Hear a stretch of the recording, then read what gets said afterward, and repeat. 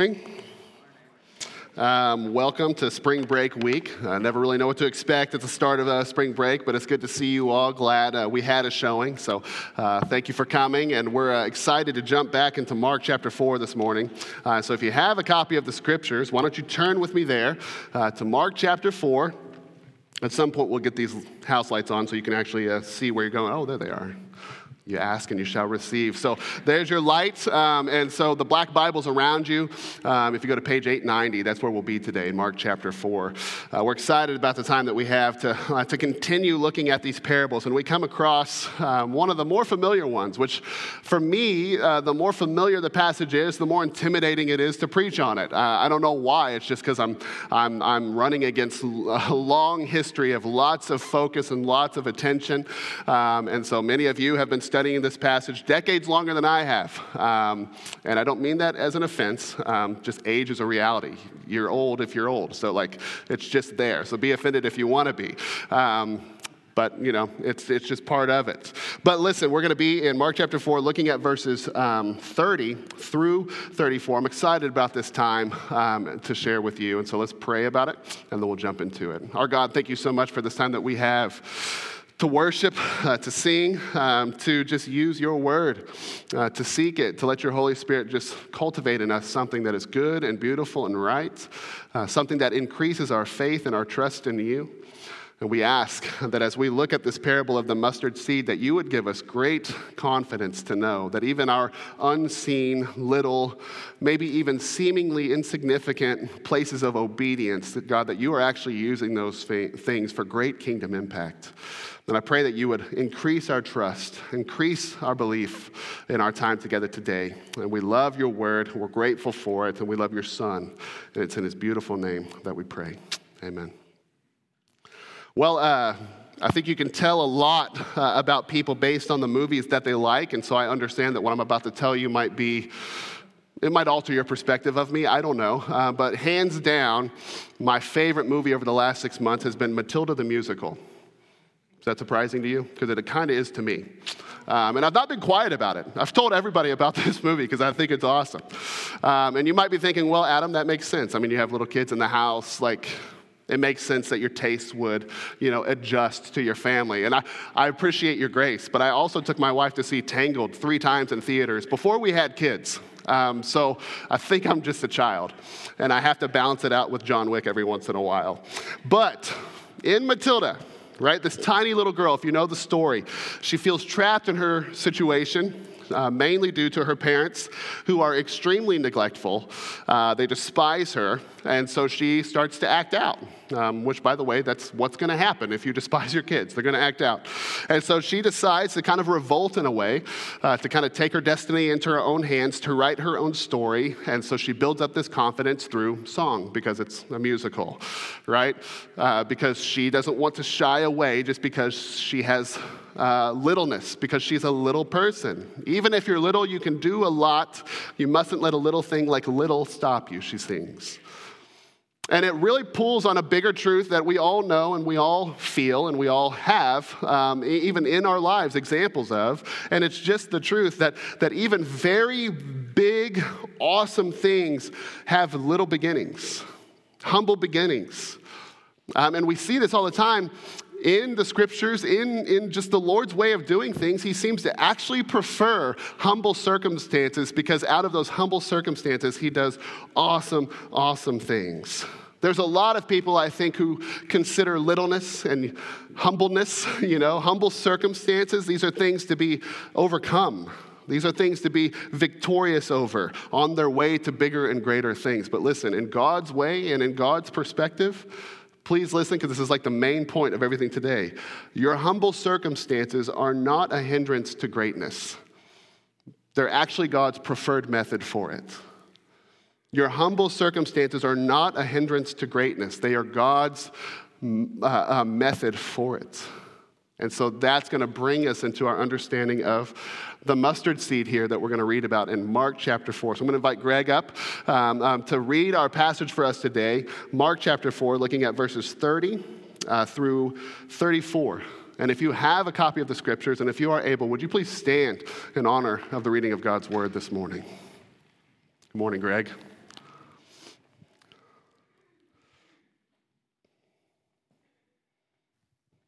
Mark chapter 4, verses 30 to 34. And he said, "With what can we compare the kingdom of God? Or what parable can we use to describe it? It's like a mustard seed that, when sown upon the soil, is the smallest of all the seeds on the ground. And when sown, it comes up and grows taller than all the garden plants and produces large branches so that the birds of the sky can nest in its shade." He was speaking the word to them with many parables like these, as they were able to understand. He did not speak to them without a parable. Privately, however, he explained everything to his own disciples. Awesome. Thank you. You can have a seat.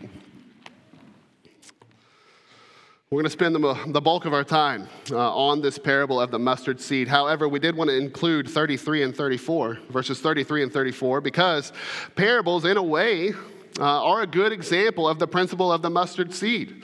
How God does really big things out of pretty humble beginnings and humble things, right? And parables have a humility to them. They have a humble nature to them.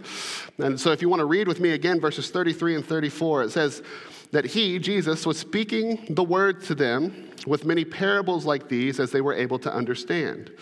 And he did not speak to them without a parable. Privately, however, he explained everything to his own disciples. Now, parables, if you know, and we've been talking about them quite a bit lately, parables are just, they're humble in nature, because when you're talking to 5,000 people like Jesus often was, speaking to large crowds, then you have to adjust your terminology and your imagery to be the common denominator among all the people listening in, to give them the best chance to grasp what you're trying to say. And so Jesus was the master at taking really big concepts, for example, the kingdom of God, and putting it into language that people would have the best chance of understanding. And so in that way, there's really a simplicity to the parables.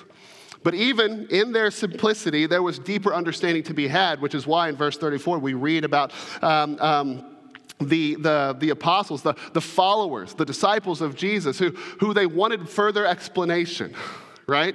We know that you're speaking all this and it's kind of understandable, but we want deeper explanation as to what you are saying. And so even in the simplicity of the parables, right, there's deeper explanation to be had.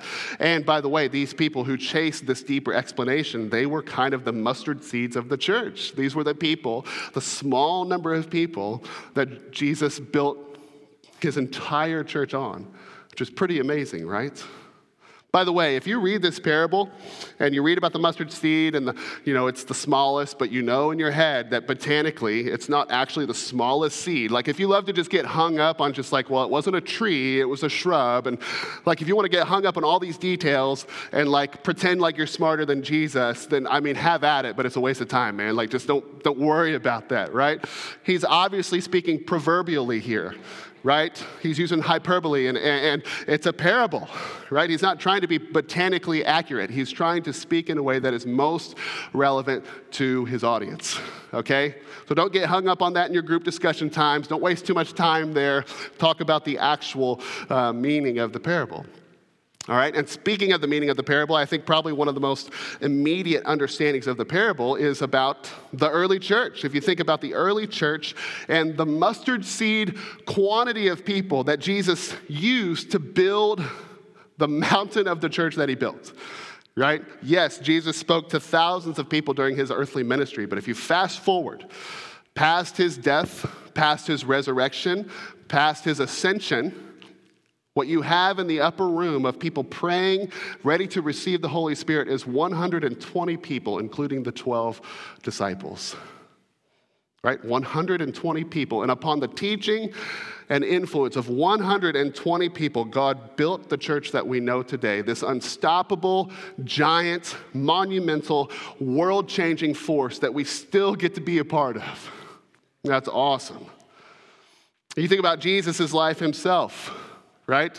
Jesus, who is king and supreme over all creation, yet God chose the route of humility for him to come and do what he did. God chose to send him not to be served, but to serve, the Bible says. And Jesus' life is a wonderful example of this mustard seed, humble beginnings, Humility that God likes to use to do remarkable things. Jesus, born in a manger, right? He came to a lowly teen and her husband-to-be. And, the conception and all the stuff around his birth was kind of mysterious, and it brought family shame and confusion as people didn't understand what was happening. If you read about the Christmas account, right, they're traveling constantly. He had a death threat already on his head as a baby from the mad King Herod. He was born in a stable. He slept in a feeding trough. He lived a humble life. He lived a humble life. And then even when he started his earthly ministry, when he was 30 years old, he lived without. He just lived without. He lived without a home, without a bed, without a wife and kids, without traveling and seeing the world, without so much of what the world would say makes life worth living. Along the way, by the way, his companions, his closest people, you read about it through the Gospels, they were often rash, misunderstanding, thick-headed, conceited, doubtful, even corrupt, as one of them played a pivotal part in his betrayal and execution, where Jesus was brutalized and murdered in the lowliest of ways, naked, hanging on a cross like meat in a butcher shop. And yet, we're here today, and we know for sure that Jesus is alive and well at the right hand of the Father with full life in his lungs. And he has used that humble circumstance and all of the littleness of his story that some might look at and think, well, that's small, that's little, that's humble, that's seemingly insignificant. And yet he is alive and well, and he has invited us into that life. It's the strongest movement and force that has occurred since creation itself. It will last forever. There will never be anything stronger. It's remarkable. It'll never end. And we can continue on and on about examples of how God actually prefers the method of humility to do great things, right? He doesn't want you to be perfectly put together and have everything in order, and then he'll decide to use you. This whole idea of like fix yourself and then God will you finally use you, like that's just nonsense. That's not scriptural. And so I'm going to read some lines here that Jesus and other people in the scriptures have said, and you'll see it even clearer, that God's preferred way of bringing about life change and growth and remarkable work for the kingdom is through humble circumstances. Right? Jesus said, whoever wants to save his life will lose it. He also said, whoever humbles himself like a child, that this one is the greatest in the kingdom of heaven. He said that the last will be first and the first will be last. He said, whatever you do for the least of these, you have done for me. John the Baptist said, he must increase and I must decrease. The Apostle Paul said, I will most gladly boast all the more about my weaknesses so that Christ's power may reside in me. See, the point of this principle and parable, the point of the mustard seed is that God doesn't only delight in little beginnings. His kingdom thrives on it. His kingdom thrives on it. It is the method of growth in his kingdom, and it is also a method of immense grace. And so first, let me just make a note on this growth, right? If you take anybody in this room or anybody who has a faith story and you ask them, when was the time that you grew the most in your faith? 9 times out of 10, you know what they're going to tell you?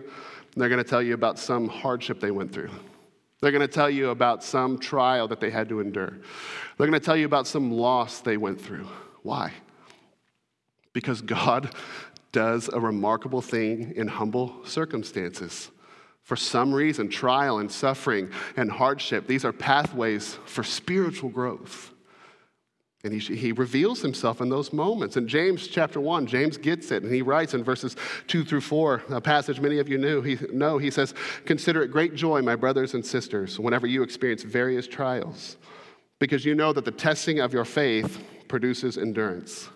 And let endurance have its full effect so that you may be mature and complete, lacking nothing. Consider it joy when you go through trials, because you know that at the end of this trial, you're going to be stronger, and Jesus is going to have accomplished something great through it. By the way, Jesus is the only one who comes with that guarantee. You can try all the other faiths out there. None of them have such a promise and a hope and a confidence in the place of suffering than Jesus offers. But not only is it his method for growth, it is his It is a method just covered in his grace. And for that, I want to read 1 Corinthians chapter 1, the words of the Apostle Paul in verses 26 through 31, where he says this, and please, it's a long passage, but please take note. Brothers and sisters, consider your calling. Not many were wise from a human perspective, not many powerful, and not many of noble birth. Just pause for a second. Is that not what the world just loves and craves and chases all the time? Right? We want to be wise in our own eyes. We want everybody to listen to us. We want to have all the influence. We want to have the power, right? The influence and the talent and the ability. We want to have the noble birth, right? We want to have the last name and the reputation and all the benefits that come from that. Instead, verse 27 says, God has chosen what is foolish in the world to shame the wise. That God has chosen what is weak in the world to shame the strong. And God has chosen what is insignificant and despised in the world, what is viewed as nothing, to bring to nothing what is viewed as something, so that no one may boast in his presence.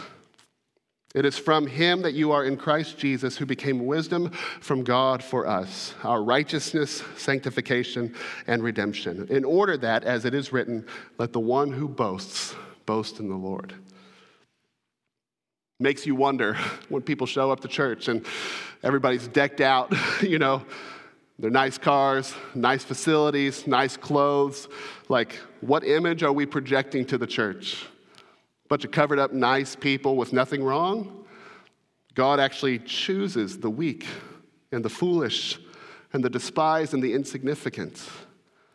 Maybe we need to be a little bit more open and honest about the places in our life where we're in need, where we're trusting the Lord to do something that we can't do. But listen, he's given us the grace of not needing to live self-boasting, of not needing to live fully reliant on our own ability and strength. I mean, what the world sees as lowly and foolish and weak and insignificant, these are the very things that God loves to do his best work in, because only in these conditions do people boast in the Lord rather than themselves. Boasting in the Lord is life-giving. It is rewarding. It is good. I mean, we have the immense opportunity, every single thing in life, tough or easy, hard or bad or good, whatever it is, every single thing that we endure as Christians has a chance to roll up in praise and adoration to God. Everything we experience in this earth has the opportunity for heaven connection.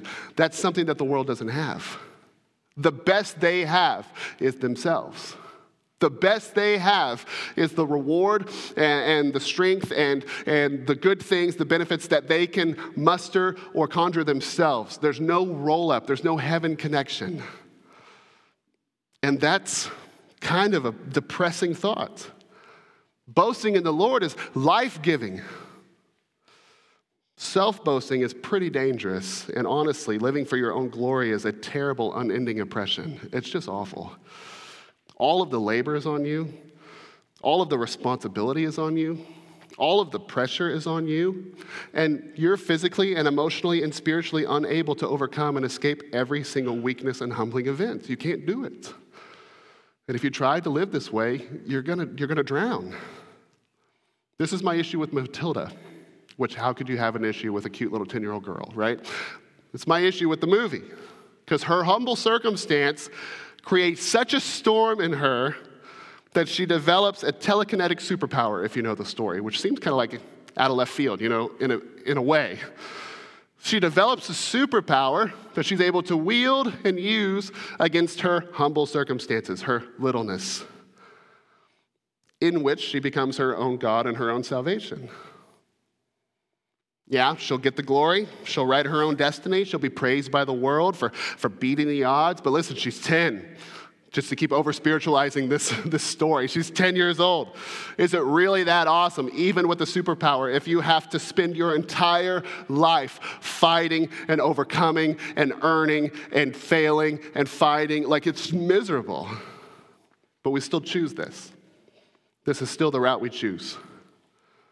We much rather escape the lowly, weak, and insignificant aspects of our lives rather than embrace them, submit them to God, and let him do a deep, remarkable thing through it. We would love to develop telekinesis or some kind of superpower to help us be our own God and our own salvation. But that's not realistic, is it? So instead, we created the internet and smartphones and social media and now the metaverse, whatever the heck that is. All of it marketed as tools for productivity and connection, and yet every psychological and social study performed since the dawn of the digital age speaks to a radical increase in loneliness, depression, anxiety, and suicide. Why? Because escaping reality through self-boasting and playing God, they're not just meaningless things, they're soul killers. They will kill you, and you will drown under the weight of the world. And it's kind of mysterious to me just to tack on why so many believers, we see all this and we know it and we understand it, but we decide to ignore it and to treat it without any boundaries. Why? Well, I think it's because believers in Christ, we still prefer the escape. We're trapped in the cycle of living from escape to escape without any real escape. God has provided a better way. Through Christ, your life, as hard as it may seem at times, no longer needs to be something that you have to live to escape. It can become something full of life, full of meaning, full of purpose, even in your humble circumstances. But in order for this to be the case, there are really three essential things that have got to be in place for God to use your littleness for his greatness. And the first is this, it's humility. It's humility, and I'm not talking about just having humble circumstances in your life. I'm talking about having humble circumstances in your life that you see and acknowledge. You're aware of your need, right? In Matthew chapter 5, verses 3 through 6, at the start of Jesus' greatest sermon ever, the greatest sermon ever preached, period. And Jesus says this, "Blessed are the poor in spirit, for the kingdom of heaven is theirs. Blessed are those who mourn, for they will be comforted. Blessed are the humble, for they will inherit the earth. Blessed are those who hunger and thirst for righteousness, for they will be filled." What's the common denominator between the poor in spirit and the humble and those who mourn and those who hunger and thirst? People don't hunger for something that they don't need. People don't mourn over something that doesn't connect with them. You see, these people have awareness. They are keenly aware of their need and their disparity. And in that awareness and in that disparity, their eyes look up to heaven and they seek the Lord. These are people who are so aware. They see it in their own lives, they see it in the world, and they know that they are not strong enough to be their own answer. And yet the trend in modern Christianity just remains for people to be so good at hiding and escaping that they actually believe that they have everything in order. Social media feeds are just glittery, perfect, right? My kids did this and that. My spouse is wonderful. My job is perfect. I was listening to a pastor talk, and he said he was scrolling through his social media feed, and he forgot that it was his, and he's like, wow, he got jealous for his own social media feed. He's like, well, I want to be like this guy. But it was his, right? It's just that he only puts all the good things on it, just like most people. And we fool ourselves from the reality that life really isn't that great. It can be. There are awesome things about it. But I would bet every single person in here has a portion of your life somewhere that's a total mess. And if we were to talk and I was to say, how is your life right now? And you were to really just say it's perfect, everything's fine, there's not any issues, then honestly, you probably don't really care about people that much, right? Because even if your life is perfect, and it's not, but even if it were, there's a lot of people right around you whose life still has a ton of mess in it. And I think our job as Christians is probably to more often let other people's messes become our own. So that if people say, hey, how are things going for you? Well, for me, they're going pretty good. But for my brother who's going through this thing, can we pray for him? Because this is really tough, and I'm trying to minister to him, and it's a challenge for me. There's always going to be a need. There's always going to be a mess, because that's the world that we live in, and we can't hide from it.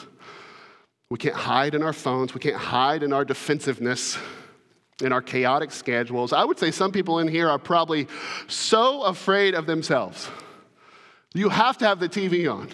You have to have the AirPods in. Your schedule has to be packed to the brim. Anything really to hide from real life and the real stirrings in your spirit and the real needs around you. This is not a healthy way to live. Now, there are others, and maybe some of you in this room, where awareness comes really easy for them, like their life has just sucked. Life has been really, really hard. Their parents didn't care about them. They never had any resources growing up. The conditions of their lives have just been harsh. Their rate of suffering and experience of loss is so disproportionately high compared to others their age. And so for them, they see disparity pretty clearly. They see it in themselves and they see it in the people around them. But listen, that's not enough. Humble circumstances are not enough. Because without faith, all your humble circumstance is going to leave you with is emotional and mental distress. Coupled with faith, there's nothing stronger. Humility with faith is a force to be reckoned with. And so let's speak about faith for a moment. Matthew chapter 17, verses 20 and 21. Jesus says, "For truly I tell you, if you have the faith the size of a mustard seed, you will tell this mountain, move from here to there, and it will move. Nothing will be impossible for you." Again, he's speaking with hyperbole, right? Mountains aren't actually going to move, but what he's saying is that even through the smallest amount of faith, if you have it, God can do remarkable things in your life if you have faith. Now, if humility without faith just leads to inner distress, I would say faith without humility just leads to outward futility. Just going through the motions of religion, of faith, but not with any humility, in which case neither is useful for the kingdom at all. Faith isn't that great by itself. That's what James says elsewhere in his letter. What faith without deeds is what? It's dead. It's pointless. Faith without humility is not really great in and of itself. But faith with humility, man, this pleases the heart of God. And that's what the Bible says about faith. Faith pleases the heart of God. Because it is a constant readiness and consciousness of heart and mind to seek the Lord in all circumstances. It is a default spiritual position of trust in God's sovereign power and loving nature. This is faith. And when combined with humility, there's nothing that can stand against it. And by the way, when faith and humility are coupled together, what flows out of this are the branches of God's kingdom. The branches of God's kingdom. Branches so big that we see here in our passage that birds of the air will come and make their nest, finding rest in the shade. And this brings us to the third thing that we must need in our lives, that we must have in our lives, for God to take our little things and turn it into His greatness. And we need people. We need people. See, God's greatness, just to define greatness, it's not about your personal success. It's not about your bank account. It's not about how many home runs you've hit. It's not about how smart you are. It's not about what school you go to. It's not about your athletic or intellectual ability at all. It's not about these things. Now, yes, none of them are sinful in and of themselves, and we must use all of them for the gospel. But they are not the point of the gospel. The point of the gospel is this, that we would follow Jesus and that we would help others do the same. The kingdom of God is about you, yes, but it's about everyone around you as well. It's about people. So look with me at verse 32. "And when the mustard seed is sown, it comes up and grows taller than all of the garden plants and produces large branches so that the birds of the sky can nest in its shade." And I love that detail. Now, if you're to look at the immediate context of what Jesus is saying immediately to his audience, this could go one of two ways. I've heard scholars talk about both. The first is that these branches are kind of outlets for the Gentiles to come into God's kingdom, right? Which is great because I'm a Gentile. I'm not Jewish, and you're a Gentile too, more than likely, right? So it's great that we have this opening into the kingdom of God, and that what God did among his people made a way for the world, that if they would believe and accept Christ, that they could nest in the branches of God's kingdom. It's awesome. I've also heard it explained this way, that the church has been such a mighty blessing to the entire world, that the world, the people of the world, the systems of the world, that those are the birds that come and nest in the branches of what God's people have done, of what the church has been for the world. I mean, where do you think hospitals came from? Where do you think universities came from? The oldest universities in the States started most often with seminaries in them, started by awesome Christian people. Harvard, Yale, Princeton, all these places. These are all originally Christian organizations and places because God's church has been a wonderful blessing to the entire world.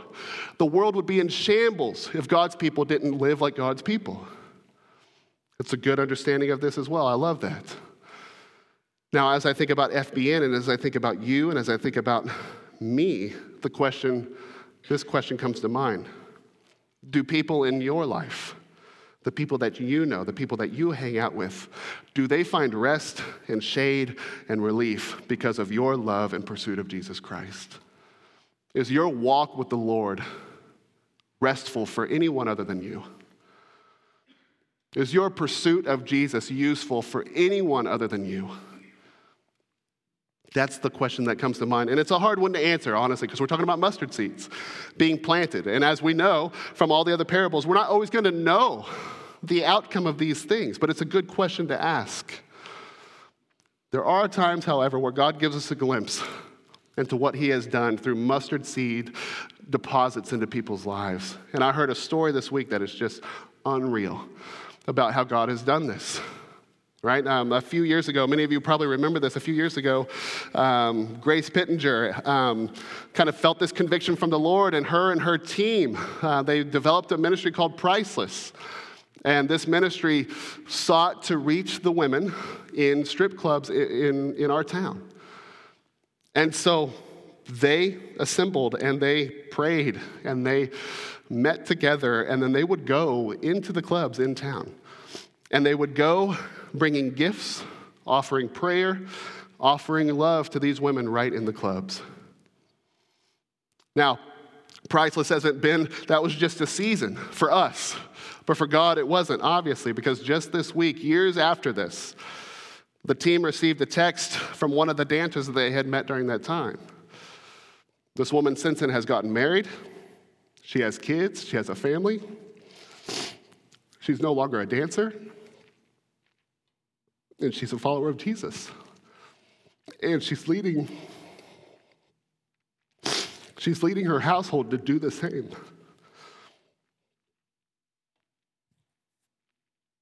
Probably seemed insignificant to most people. The effort was hard. I know for the Priceless team, it was like grueling to do this, to follow the Lord's lead in this. The timeline was probably longer than anybody would have expected. The context was dark and tough and grimy and uncomfortable, and yet God used all of the littleness of this story to change this woman and her entire family. And my first thoughts from the perspective that is gained from this is like, who cares if your kid hit another home run? Who cares if your wife made you breakfast this morning? You have to post it to the world. I know this isn't the right attitude necessarily, but listen, the things that we get so celebratory over, the things that we get so excited about, it does not pale in comparison to what God wants to do in the hearts of people in little and humble places. On top of that, we're going to celebrate baptism today in our third service, which is awesome. This young family, sweet little family with little kids, Pacey and Matthew Price. Just another beautiful example of what God is doing. Just this remarkable thing about small, little, humble, mustard seed-sized experiences and faith that have brought them to wanting to submit their entire household to the Lord. We're going to celebrate that at the end of our third service. We're going to try to record it so that we can just share it with you next week. You're welcome to stay another couple hours if you want to watch it.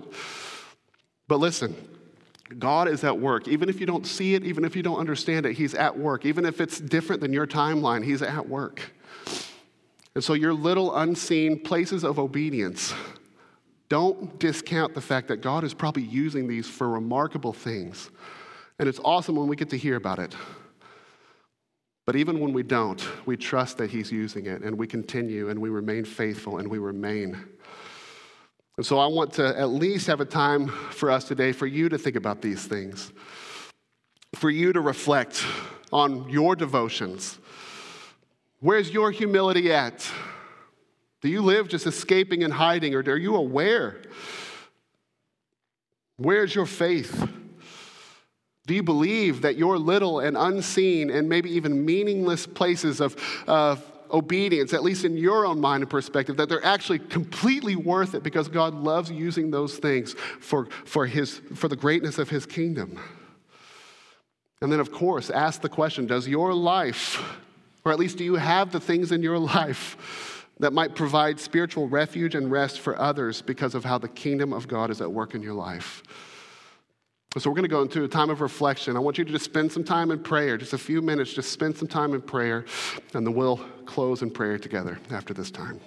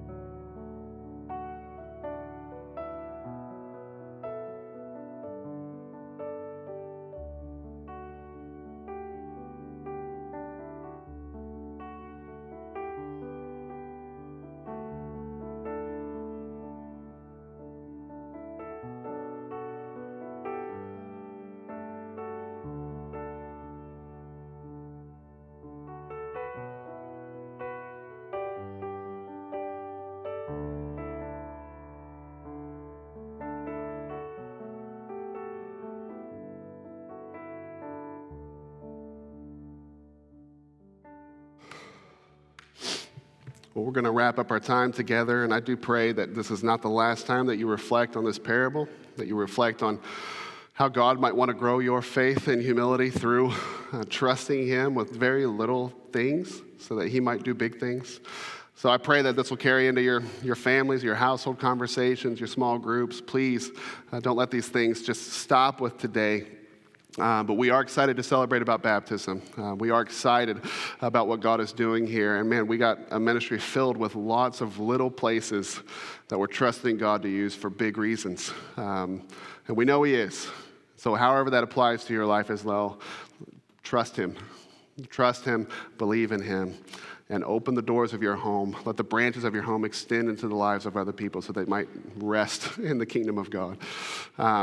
All that said, as you go out next to the bulletins, we also want to just encourage you to invite people to our Easter services. Not because we're numbers driven, but people need the Lord, and we're going to share the Lord on that day. So if you want to grab some of those invite cards, we got plenty of them. Take as many as you want. If we run out of these black tables, there's some more out in this Connect room on the shelf.